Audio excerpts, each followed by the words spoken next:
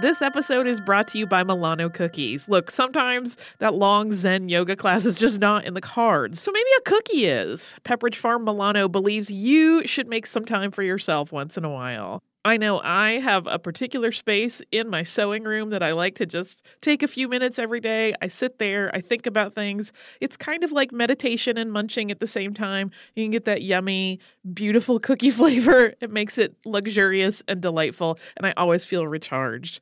Milano cookies are truly a treat worthy of your me time. They are delicate and crispy with luxuriously rich chocolate in the middle.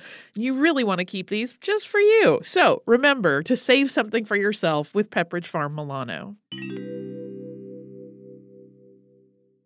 Hi guys, my name is Sammy J. I've been working as a correspondent and interviewer since I was 13. And now at 17, I am so honored to be the youngest person to have her own podcast on iHeartRadio. It's called Let's Be Real with Sammy J. We'll have in-depth and unfiltered conversations with celebrities, activists, athletes, and influencers. We'll cover topics we're curious about, topics my guests are passionate about, and topics many of us are just too afraid to talk about. I get past the fluff to what's real. We go there, and it's fun, pretty crazy, and very revealing. Listen to Let's Be Real with Sammy J on the iHeartRadio app, Apple Podcasts, or wherever you get your podcasts. Hey, before we get started, we just wanted to let you know we have so many upcoming live shows to talk to you about. Yes, on July 7th, I will be at History Camp Boston. That's me, Tracy, only. Holly won't be at that one. I will be in the History Podcaster panel, and then the next day, July 8th, we will both be doing a live show at Adams National Historical Park in Quincy, Massachusetts. It's an outdoor show. It will happen rain or shine, and since parking is limited at the park, people are encouraged to take public transportation. That is probably how I will be getting there. Also in July, we will be back at Convention Days at Women's Rights National Historic Park in Seneca Falls, New York. Convention Days is running from July 20th to 22nd, and our show is going to be on Saturday, July 21st. And then we have big news that we are both very excited about. We are going on an actual multi-city tour. We're going to hit the East Coast in August, where we will be coming to Atlanta, Georgia, Raleigh, North Carolina, Somerville, Massachusetts, Brooklyn, New York, and Washington, D.C. And then in October, my favorite spooky time of year, we will be coming to the West Coast with stops in Seattle, Washington, Portland, Oregon, and Los Angeles, and San Francisco, California. You can find more information about all these shows at our website, which is missedinhistory.com. Click on the link in the menu that says Live Shows. Welcome to Stuff You Missed in History Class from HowStuffWorks.com.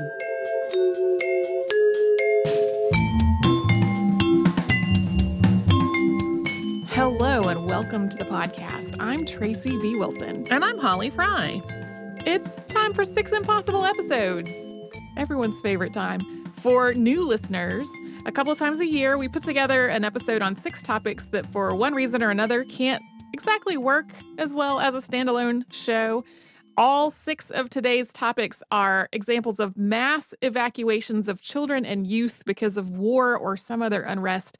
And we've gotten multiple requests for some of them, including Kindertransport, Operation Pedro Pan, and Operation Baby Lift, as well as its tragic plane crash.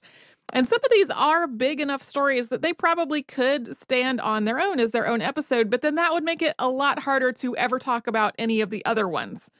And they also have a lot of overlap. And one thing that's true of all of these evacuations, which we're not going to repeat every single time because it is true of all of them, is that these children's experiences after being evacuated were really all over the place. Some of the evacuees developed strong and close and loving relationships with their foster families and other caregivers, but there were also reports of physical and sexual abuse, both in foster homes and in group living situations like hostels and camps that were used in some of the evacuations. So we're only going to be making note of those sorts of issues when there's something unique with them in a particular evacuation. Otherwise, it was just an element in all of them. First up, we're going to talk about Kindertransport. And this is a name that was coined later in the 20th century to describe a collection of programs to evacuate children from Germany and German-occupied territory and to take them to the United Kingdom. These evacuations took place between 1938 and 1940, with most of them happening before the start of World War II in Europe in 1939. This all started after Kristallnacht, or the Night of the Breaking Glass. This was a pogrom that took place on November 9th and 10th, 1938. When this happened, Nazi forces arrested nearly 30,000 Jewish men and sent them to concentration camps. Nazis also murdered at least 100 Jews and destroyed hundreds of synagogues and community buildings. Thousands of homes and shops were also destroyed. World leaders had been discussing the, quote, refugee problem in Germany and German-occupied territory for months at this point. The problem was that aid organizations had thousands of applications from people seeking refugee status, but most nations were reluctant to let them in.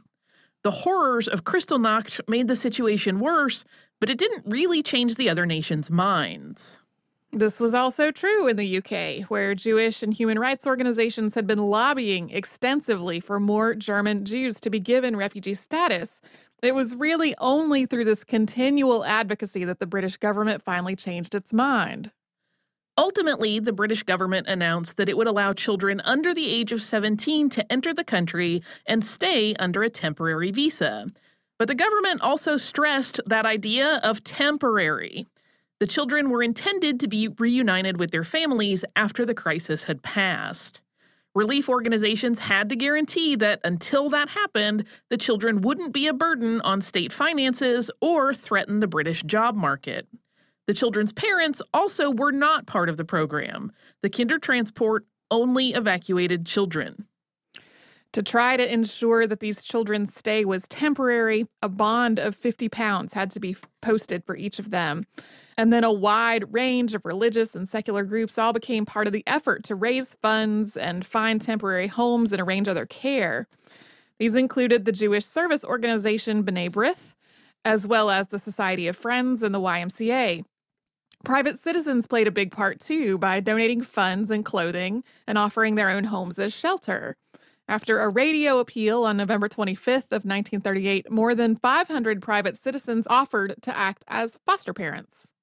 Multiple organizations on both ends of the journey identified the children who needed to be evacuated and then made arrangements to do so. In Britain, there were the British Committee for the Jews of Germany and the Movement for the Care of Children from Germany, which was later known as the Refugee Children's Movement. On the continent, there were the Reich Representation of Jews in Germany in Berlin and the Jewish Community Organization in Vienna. The Reich Association of Jews in Germany succeeded the Reich Representation of Jews in Germany in late 1939. The first children to be evacuated were the ones who were in the greatest danger. So orphans whose orphanages had been destroyed, children whose parents had been deported, murdered, or sent to concentration camps, children whose homes had been destroyed in the pogroms. The first arrivals were nearly 200 children from an orphanage in Berlin that had been destroyed during Kristallnacht. They arrived on December 2nd, 1938. As the evacuation went on and a lot of the most urgent cases were handled, relief organizations started to focus on the children that seemed like they'd be able to assimilate well. There was an ongoing fear that this influx of child refugees was going to lead to an increase in anti-Semitism and anti-refugee sentiment.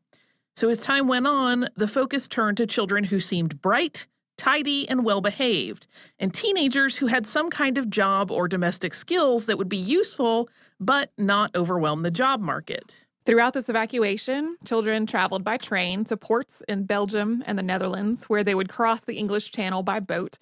They left from major cities like Berlin, Vienna, and Prague. Children who lived outside of the cities traveled to gathering points to get onto the trains. A very few children were flown directly from Czechoslovakia, and in the very earliest days of the evacuation, a few transport left directly from Germany itself. By 1940, the Kindertransport had evacuated between 9,000 and 10,000 children from Germany and German-annexed territory.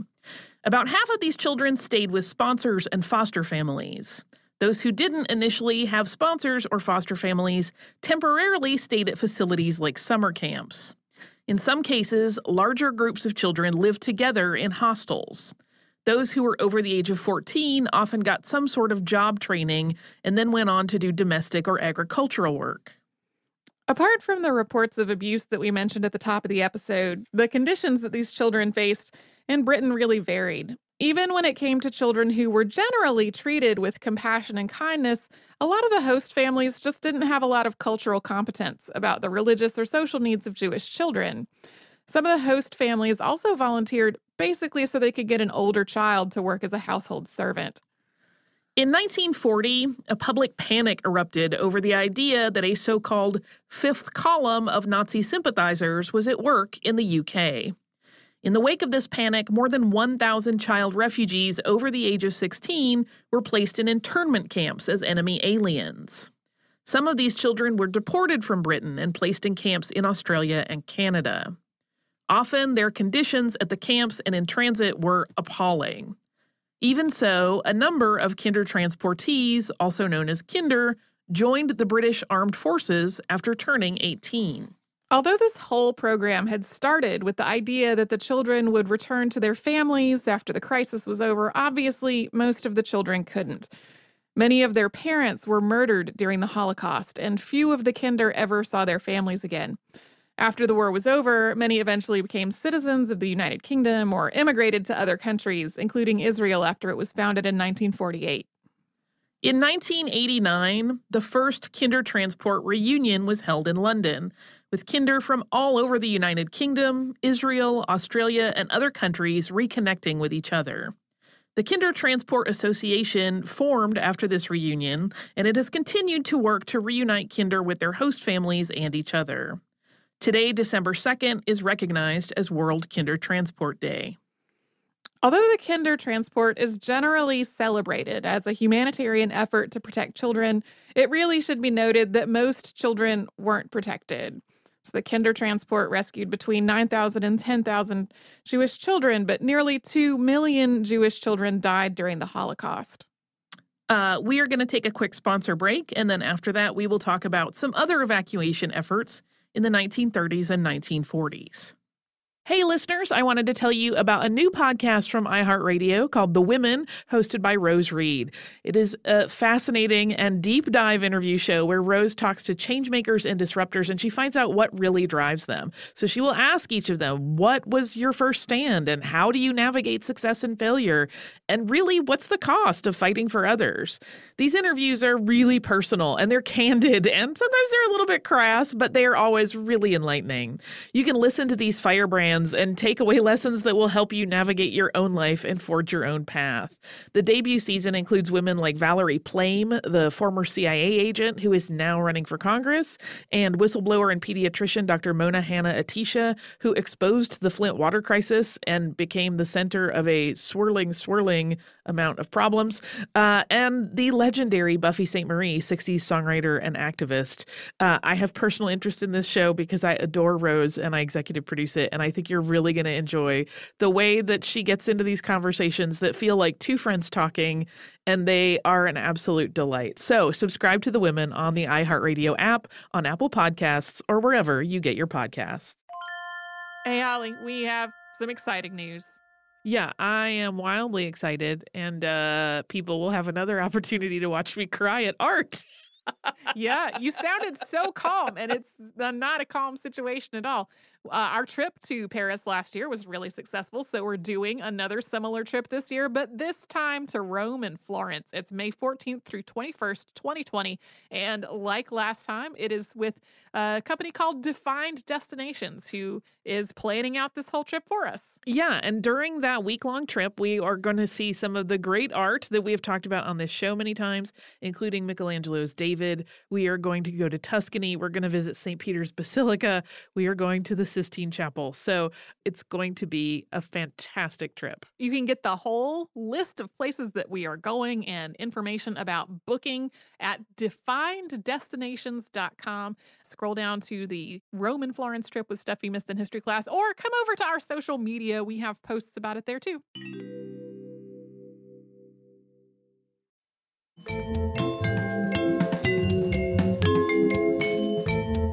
We're going to return to World War II for a moment with what might be the most well-known mass evacuation of children. It's Operation Pied Piper. This was the evacuation of children out of British cities and into the countryside during World War II due to the fear of German airstrikes. Some of the children also went to Canada, South Africa, Australia, New Zealand, and the United States. And smaller evacuations after the first big one continued until 1944. This evacuation is really just part of the public memory in the United Kingdom. It is depicted in a lot of literature. It's why the children are in that country house with the wardrobe in The Lion, the Witch, and the Wardrobe. Operation Pied Piper began on September 1st, 1939. That's the day that Germany invaded Poland, but the order to, quote, evacuate forthwith actually came from the Ministry of Health at about 11 a.m. the day before. Following this order, over the first 4 days of September, more than 1 million people were evacuated from Britain's urban areas. The vast majority were children. These children traveled by bus and train, and they all had tags bearing their names and addresses pinned to their clothing. About 100,000 teachers also worked as guardians during transit in this first big wave of evacuations. By the end of the war, more than 3 million people had been evacuated from areas that were considered to be in danger. This was a colossal movement of people, and particularly at the destinations, the scene was often chaotic. Although the government had ordered the evacuation, local municipalities often didn't get much direction beyond handle it as best you can. Sometimes children arrived at the wrong destination, and local authorities didn't have rations or housing ready. Or sometimes a town was expecting hundreds of children, but received thousands instead. But of today's 6 evacuations, Operation Pied Piper is the one in which some of the evacuees described the whole thing as feeling like an adventure, at least at the beginning. A lot of the children had never left their own neighborhoods before, and they looked forward to seeing another place. As they were evacuated, a lot of them didn't have a clear idea of what was really going on or what had motivated their journey. They thought they were going on some kind of field trip. As adults, many of the evacuees talked about not understanding at first why their parents and the other grown-ups around them were crying. And of course, a lot of that initial optimism and excitement faded due to homesickness and separation from their parents and siblings. Some of the children who were evacuated in September of 1939 returned home again during the Phoney War, also known as the Sitzkrieg, which lasted from September 1939 until May of 1940. In most cases, the children who returned home during these 8 months were evacuated again after Germany invaded France and the Low Countries. In addition to the children who were evacuated out of urban areas in Great Britain, which is the more well-known story, there was also a mass evacuation from Guernsey in the Channel Islands. About 5,000 children were evacuated with their schools in June of 1940, and this was the start of a major evacuation of everyone on the island. Although by the time Germany occupied Guernsey at the end of June, only half of its population, or about 17,000 people, had been evacuated. Our next evacuation was also during the World War II years, and it was connected to the Winter War between the Soviet Union and Finland. Sometimes you'll see the Winter War folded into the larger arc of World War II. And it started when Soviet leader Joseph Stalin demanded that Finland surrender some of its territory to create a buffer around Leningrad, which is now St. Petersburg. Finland refused, and after a series of failed negotiations, the Red Army invaded on November 30th, 1939. Almost immediately, people started talking about evacuating Finland's children to Sweden to try to keep them safe. There were a number of women's organizations and other non-governmental organizations all working toward that same end. On December 30th of 1939, they formed the Center for Assistance to Finland to coordinate this whole effort.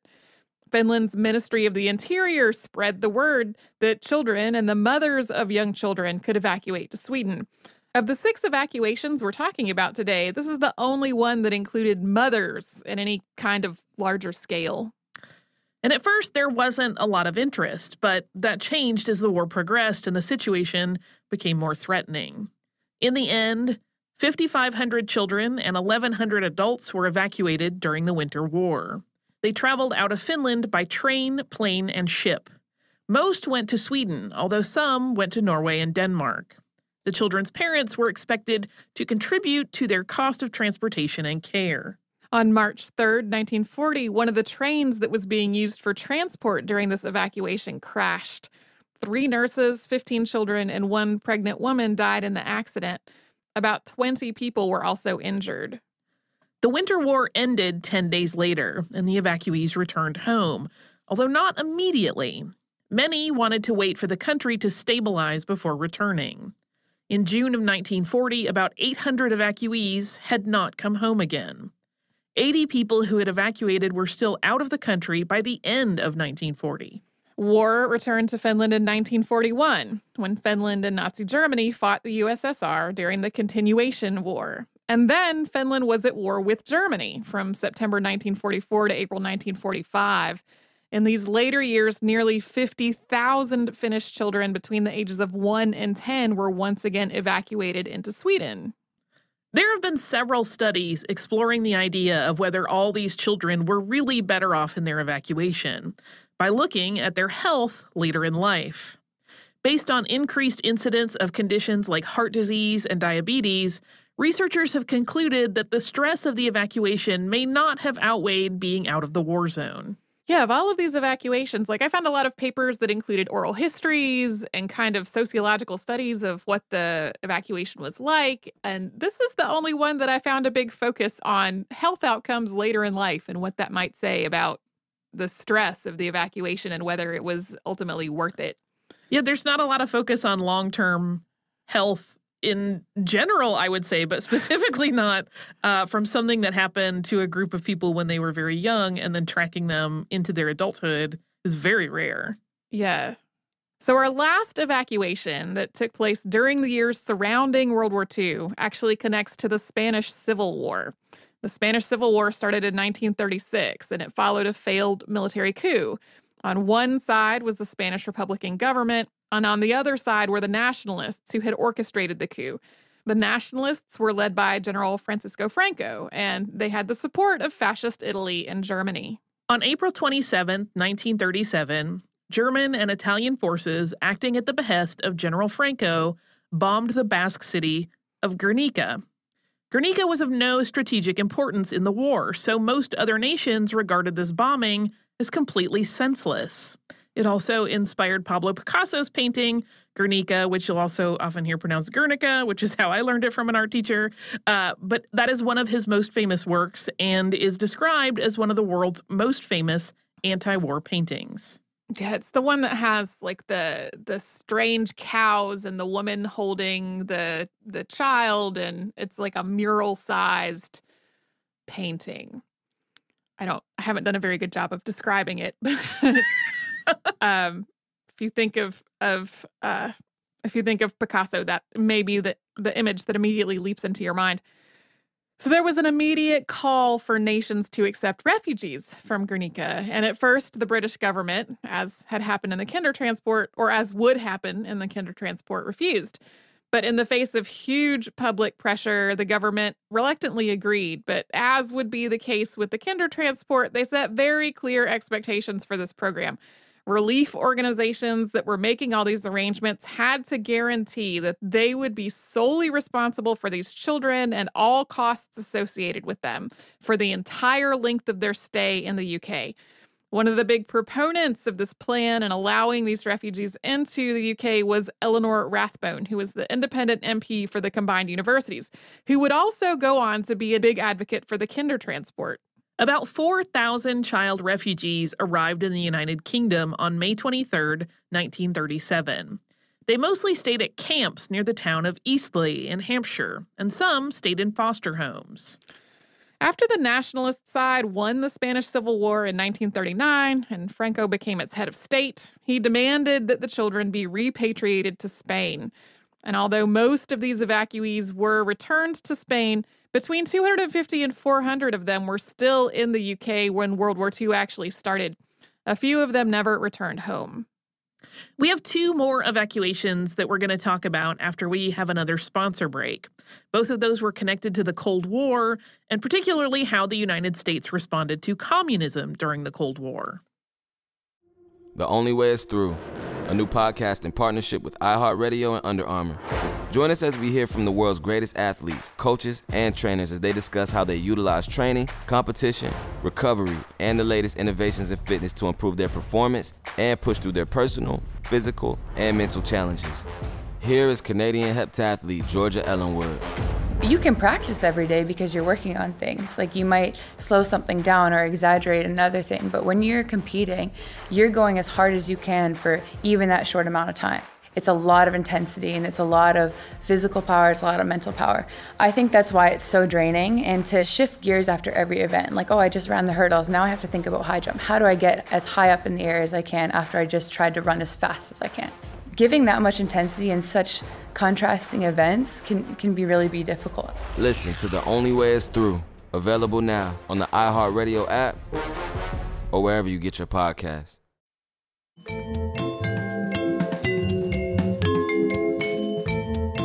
Our next evacuation is Operation Baby Lift, which was carried out by the United States at the end of the Vietnam War.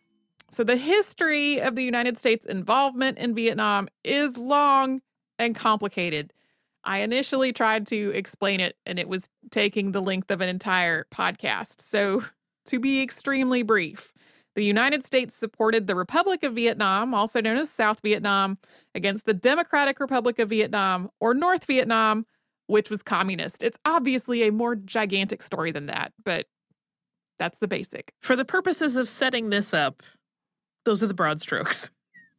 The United States' direct military involvement in this war started in 1965 under the administration of Lyndon Johnson. And this involvement was incredibly controversial and divisive. By 1969, the Nixon administration had implemented a policy known as Vietnamization to try to end American involvement in the war. In theory, this policy transferred military responsibility from the U.S. to South Vietnam.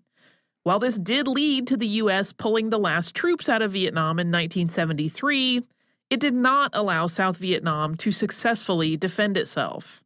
By the spring of 1975, North Vietnam was headed toward victory, with the city of Saigon about to fall. By this point, the United States had been evacuating United States citizens and non-essential personnel from more remote areas to the relative safety of Saigon for months.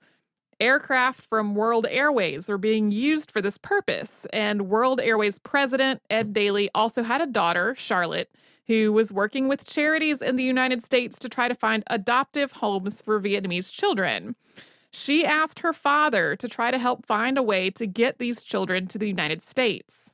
Daly used his connections with the government to try to get authorization to do so, but things were not happening quickly enough for his satisfaction. So on April 2nd, 1975, a World Airways DC-8 cargo plane took off from Saigon. On board were 53 Vietnamese children and 22 adult attendants. The flight had no passenger seats, no flight plan, no formal clearance, and no sanction by the U.S. government or by the government of South Vietnam. Airfield staff cut the runway lights and unsuccessfully ordered the plane to stop its takeoff, but it ultimately made it to its final destination of Oakland International Airport. The next day, as word of all of this spread, President Gerald Ford authorized and announced Operation Baby Lift. This would be a mass effort to rescue as many South Vietnamese orphans as possible and bring them to the United States, where they would be placed with adoptive families. This also became part of a larger effort to transport South Vietnamese refugees out of the country, and that greater effort would start on April 17th of 1975. In the words of Henry Kissinger, quote, 20 years of hope, frustration, and discord over Vietnam had now been reduced to a single objective: to save a maximum number of potential Vietnamese victims from the consequences of America's abandonment. The first official flight in Operation Baby Lift took off on April 4th, 1975, and it ended in tragedy. The plane was immensely crowded, with children in both the passenger and cargo areas of the plane. In the passenger area, toddlers and young children were strapped in two to a seat, and in the cargo area, babies were on blankets and secured to the floor in groups. A crew of nurses and volunteers were on board to look after them in flight. But shortly after takeoff from Tan Son Nhut Air Base, the rear cargo doors blew out because of a maintenance problem. This destroyed the rear of the aircraft, and it caused a rapid loss of pressure inside of the aircraft. The pilot, who was Captain Dennis Traynor, known as Bud, turned around to try to make an emergency landing back at the airbase, but the plane crashed a couple of miles short of the runway. 78 children and about 50 adults died in this crash. Most of the more than 170 survivors had been in the passenger compartment, while many in the cargo area were killed. The program continued after the crash of that first flight, though, and in the end, more than 2,000 children were evacuated from South Vietnam to the United States and a few other countries around the end of the war.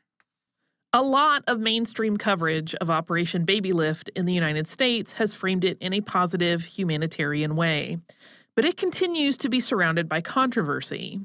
There's some debate about how many of these children were really orphans. It's certain that some of them had living parents who either didn't have the means to take care of them because of the war, or who thought they would be better off outside of Vietnam. There have also been allegations that American personnel took some children off the streets of Saigon without really knowing what their family situation was.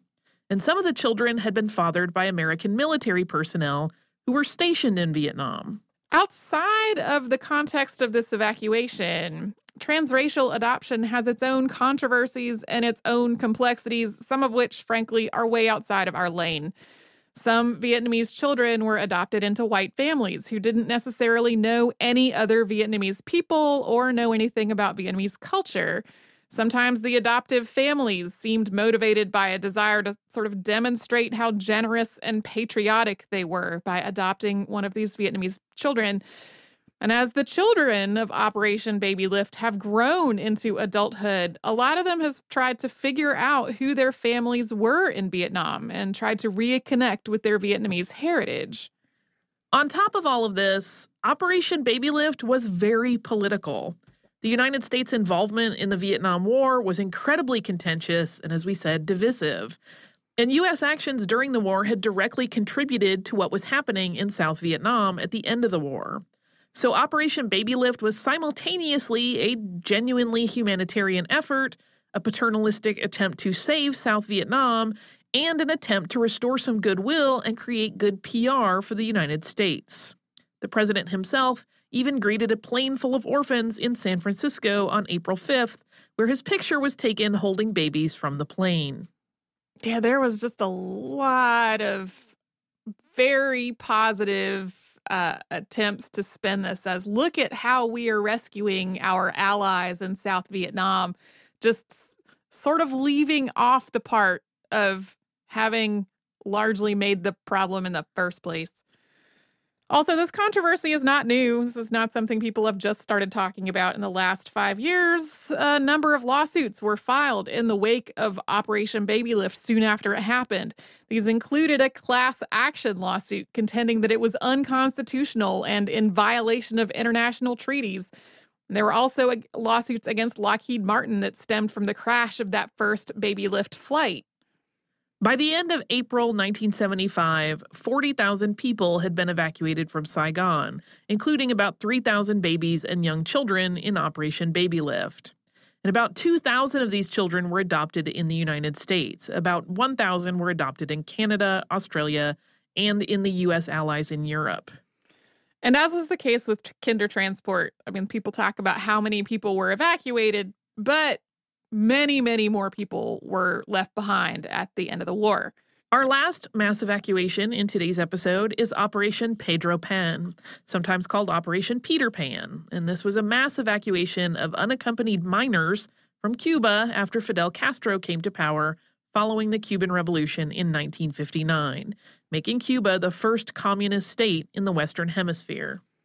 At first, Operation Pedro Pan was a program to allow and even encourage people who were fighting against the Castro regime to send their children to the United States. And the idea was that they'd be able to focus on the resistance without having to care for their children or to worry about their children's safety. The children came into the United States on student visas, which were issued from the U.S. Embassy in Havana. But the United States cut diplomatic ties with Cuba and closed the embassy in Havana on January 3, 1961. And at this point, Operation Pedro Pan began to broaden to include anyone who wanted to send their children out of Cuba. People did this for a lot of different reasons. Some people really were counter-revolutionaries who were fighting against the Castro regime and were worried that their own activities could endanger their children. Catholic families were also becoming concerned for their religious freedoms as Castro began nationalizing Catholic schools and expelling Catholic clergy from Cuba.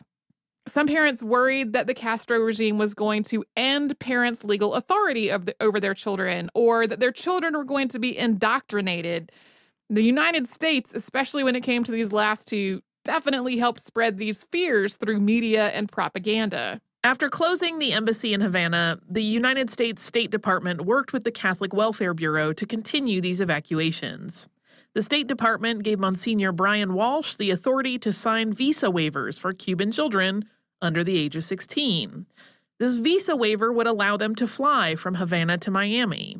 Pan Am flew 2 direct flights a day, and these planes became increasingly filled with unaccompanied minors. Between 1960 and 1962, 14,000 unaccompanied minors flew from Cuba to Miami. About half of them were met at the airport by friends or relatives. Maybe not close relatives, but someone they at least were related to. The rest of them were placed with foster families or were housed in hostels or other group living situations. Most of these children were from the Cuban middle and lower class because wealthy Cubans who had wanted to leave the country had already done so before this program really started. This whole situation was supposed to be temporary. The idea was that the U.S. and counter-revolutionaries in Cuba would overthrow Fidel Castro, and then the children would return home to their families. But that is not what happened. Not only did Castro stay in power, but children were only reunited with their families if their families left Cuba as well. The United States also stopped all commercial flights between the United States and Cuba during the Cuban Missile Crisis in 1962. That ban on flights stayed in place for 3 years. And during that time, the only way for these children to be reunited with their parents was if their parents made the dangerous crossing from Cuba to Florida by boat. After commercial flights resumed in 1965, freedom flights began taking off from Havana to carry refugees to the United States. The first of these left Havana on December 1st, 1965. And this is really when the evacuated children, known as Pedro Panes, resumed being reunited with their families. But this had its own level of difficulty. Some of the Pedro Panes who did not already have friends or family in the U.S. had been sent to foster homes far away from Miami. And that's where their parents had to go, sometimes moving to a place where there were few, if any, other Cubans because that's where their children had been placed. Yeah, when we say far away from Miami, we don't mean like Orlando. Hialeah. We mean like Minnesota. Yeah. Like really, and in some cases, there was just no Cuban community there, not really a lot of resources. As it was going on, Operation Pedro Pan was not really publicized. The State Department and the Catholic Welfare Bureau really tried to keep it out of the press as much as possible. But at the same time, once it did make the news, it was, as with the case of Operation Baby Lift, very politicized. For example, the Miami Herald ran a headline, quote, 8,000 Cuban children saved from communist brainwashing. Today, this is regarded very differently in Cuba versus in the United States. In Cuba, especially while Fidel Castro was still in power, it was viewed as a nefarious and coordinated CIA effort to destroy Cuban families. Stories of Pedro Panes' experiences with racism, abuse, and homesickness became part of anti-American propaganda. But in Cuban-American cultural memory, it has more often been seen as a necessary flight from the Castro regime that came with some hardships, but still allowed children and their families to escape. Yeah, some of that perception has become a little more nuanced, similarly with Operation Baby Lift, where as the children who had been evacuated grew up, they started telling their own stories more, and some of that has happened with Operation Pedro Pan as well. And we said earlier that this operation was meant to be temporary. And for most of the Pedro Panes, the separation from their families was temporary. Most of them were reunited with at least some family members, although in a lot of cases it took years for that reunion to happen. But overwhelmingly, their stay in the United States was not temporary. Most Pedro Panes have never returned to Cuba, and at various points it's been illegal for them to do so. On November 2nd, 1966, President Lyndon Johnson signed the Cuban Adjustment Act, which set up a process for these and other Cuban refugees to become permanent residents of the United States. Operation Pedro Pan made news again in 1999 in both Cuba and the United States during the Elian Gonzalez controversy. Gonzalez's mother had fled Cuba with him, and she had died in a shipwreck. And this led to an enormous international custody dispute, with images of Operation Pedro Pan, again heavily politicized, being used by both sides. Federal agents took Elian Gonzalez at gunpoint on April 22, 2000, and returned him to Cuba, something that was seen as an outrage among most Cuban Americans and a victory among most Cubans in Cuba. Of all of these evacuations, I was astounded to learn about 14,000 unaccompanied minors. I will tell you a funny thing, which is that when you first just kind of said that number to me, that phrase with no context, in my head, I envisioned 14,000 children flying a plane by themselves. I completely made a really completely inappropriate cartoon version. And then I was like, oh no, they were on regular transport. They didn't have any adults with them. I see. So yeah. Those are 6 evacuations of children, all of them having some elements in common, but especially those last 2 having sort of a dramatically different political use almost in terms of propaganda and PR. I also have some listener mail. That sounds grand. This is from Lauren. Lauren says, "Hi, Tracy and Holly. I work at the Minnesota Historical Society, which manages historic Fort Snelling. And I was so excited when I listened to your episode on the Nisei in World War II and heard you talking about the Military Intelligence Service Language School in Minnesota. There's a piece of Minnesota history I didn't know about until I started working at MNHS. Here are a few more details about the MISLS's time in Minnesota that I find super fascinating. 1, when the school had to leave California after Executive Order 9066, the Army tried to find somewhere to move, but several states completely refused to accept the school in their borders. So Minnesota was unique for saying yes and being fairly welcoming to these students. 2, the school's time in Minnesota actually significantly changed the population demographics of our state. In the 1940 census, only about 50 people of Japanese descent lived in the state, and by 1950, over 1,000 people lived here. After their deployments, many of the former MISLS students remembered their experiences training in Minnesota and decided it would be a great place to live. And today at MNHS, we do a lot of work with the Twin Cities Japanese American Citizen League, mostly with descendants, but there are a few MISLS trained World War II vets who are still alive to make sure this history keeps being told. We're also always working to better document this history in our collection because it's not as robust as we'd like. And then she talks about working with this and finding some new photos of students. And she sent a link to a press release that had some stories about these students and how they wound up training in Minnesota. And she says to please let her know if we ever need any Minnesota history ideas. Thank you so much, Lauren, for sending that. One of the articles that I found as I was doing the research on this was really all about how the Military Intelligence Service had been viewed in Minnesota and how that had worked within the community. And it just was not one of the things that we had time to deeply get into in the episode. So thank you so much for sharing that. If you would like to write to us, we're at historypodcast@howstuffworks.com. And then we're also all over social media at missedinhistory.com. And that is our Facebook and our Twitter and our Instagram and our Pinterest. You can come to our website, which is missedinhistory.com, and find show notes for all the episodes that Holly and I have ever worked on. That includes links to all the sources that we used. There's also a searchable archive of every episode ever. And you can subscribe to our show on Apple Podcasts, Google Play, and wherever else you find podcasts.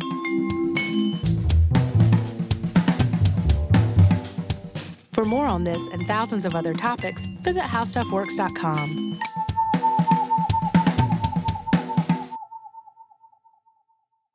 The Only Way is Through, a new podcast in partnership with iHeartRadio and Under Armour.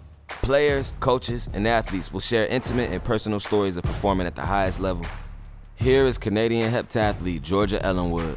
The reason I won is because on that day I was confident. I need to continue that mentality to understand that I can be an Olympic athlete. I can compete with the best in the world and just perform. Listen to The Only Way Is Through, available now on the iHeartRadio app or wherever you get your podcasts. The richest, most powerful place on earth. A fiction podcast. Tumanbay. On an epic scale. Power is everything. Power gives everything.